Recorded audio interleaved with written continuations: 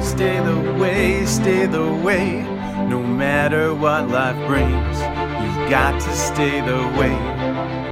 Praise the Lord. It is a glorious 8th of July, and I'm so thankful to get to come and share with you my favorite proverb. That is the 8th proverb in the chapter of Proverbs. You see, I just match up the day of the month with the chapter in Proverbs, and that way we have a battle plan for the day. The 8th is all about wisdom. So the 7th was knowing what sin is, and the 8th is applying wisdom, and it's so beautiful. So let's begin with prayer, and then I'll read through the word, and we'll share in a bit of application. So Father in heaven, thank you for your word. Thank you for the truth that it brings, that you give us a sword to battle with, for the guiding of our souls through this wickedly wicked world. I don't say that in a demeaning way, Lord. I know you've conquered all. I'm thankful for the love and forgiveness of sin that Jesus offers, and what a glorious gift we can share in wisdom today for your name's sake. Jesus, thank you. Amen.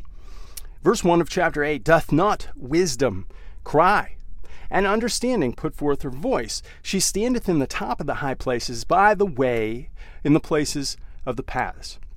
Remember, Jesus is the way, the truth, and the life, and no one comes to the Father except by him.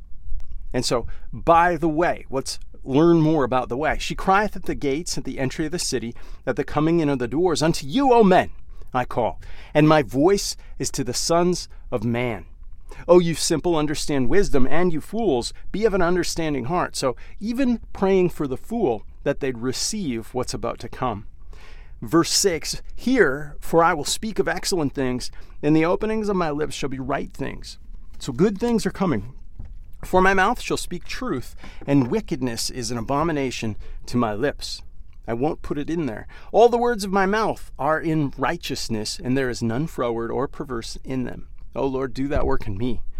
Verse 9, they are all plain to him that hath understanding, and right to them that find knowledge. So if you know Jesus, pray and ask for wisdom to understand this, and it is a love letter written specifically to you. Verse 10, receive my instruction, and not silver, not money, and knowledge rather than choice gold. Focus on the knowledge and the wisdom, not the cash. Verse 11, for wisdom is better than rubies, and all the things that may be desired are not to be compared with it. I, wisdom, dwell with prudence, and find out the knowledge of witty inventions. The fear of the Lord is to hate evil, pride and arrogancy, and the evil way. Remember, we want to stay the way, not knowing the evil way. The froward mouth I do hate. The Lord hates that perversity in us. That's the sin. But Jesus died on the cross to forgive it, and that might wash us of our sin, that we can walk well with him for the rest of our mortal lives. Verse 14, counsel is mine and sound wisdom. I am understanding. I have strength. This is wisdom. By me kings rule, by me kings reign, and princes decree justice. So in order to have that, as a king and as a prince, you must have the word of God in you. And we know from the ancient scriptures, the Old Testament, that kings and princes, kings specifically, were to not only read the word, the Bible, but also to hand copy it out, to create their own copy, that they would put it in their hearts and bind it around their necks. By me, verse 16, princes rule and nobles and even all the judges of the earth. I love them that love me, and those that seek me early shall find me. So if you read the word in the morning, you'll find him. That's a promise, not a suggestion. Verse 18, riches and honor are with me, yea, durable riches and righteousness. My fruit is better than gold, and yea, than fine gold, my revenue than choice silver. Now I'm going to remind you, an apple tree does not grunt and eke and surge to produce an apple. It just is. It just produces fruit. If it has the water it needs, it has the nutrition it needs, it has the sunlight it needs, it just happens. It's natural. And fruit in your life, sharing the good news of Jesus Christ, is fruit in your life. You don't have to push, work for it. It's just a natural process. Verse 20, I lead the way of righteousness. Jesus is the way, remember that, in the midst of the paths of judgment, that I may cause those that love me to inherit substance. That's the internal kingdom. And I will fill their treasuries. That's treasures in heaven. The Lord possessed me in the beginning of his way, and before the works of old, I was set up from everlasting, from the beginning, or ever the earth was. So if you believe in all of the science and everything that's around the earth, the thing that we have to go back to the very beginning is Genesis chapter 1. It says, in the beginning, God. So God was just there, and in the beginning, God started to create things. And here it tells us that wisdom was there before the earth ever was. When there were no depths, I was brought forth, and when there were no fountains abounding with water, before the mountains were settled, before the hills, I was brought forth. And while as yet he had not made the earth, nor the fields, nor the highest parts of the dust of the world, the mountains, when he prepared the heavens, I was there. This is wisdom.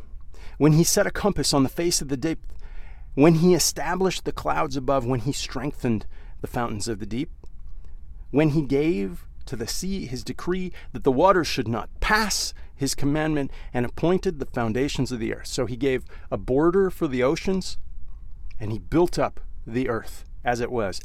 Wisdom was there. Verse 30. Then I was by him, as one brought up with him, and I was daily his delight, rejoicing always before him. That's what we're supposed to do. Wisdom did this. How much more the free choice that I have to worship and praise my God. Hallelujah. Thank you, Lord. Verse 31, rejoicing in the habitable parts of the earth. My delights were with the sons of men. So there is a habitable part of the earth. We're on the surface of the earth. If you go down into the core, it's very hot. It's not inhabitable. Verse 32, now therefore hearken unto me, O ye children, for blessed are they that keep my ways, and hear instruction, and be wise, and refuse it not. Blessed is the man that heareth me, and watching daily at my gates, waiting at the posts of my doors. For whoso findeth me findeth life, and shall obtain favor of the Lord. But he that sinneth against me wrongeth his own soul, and all they that hate me love death. The one verse in all of chapter 8 that gives us contrast, it prepares you for chapter 9, is the 36th verse. It's the final verse. What is it trying to tell us? Well, are you prepared? We can absolutely receive wisdom now, or we can struggle against it.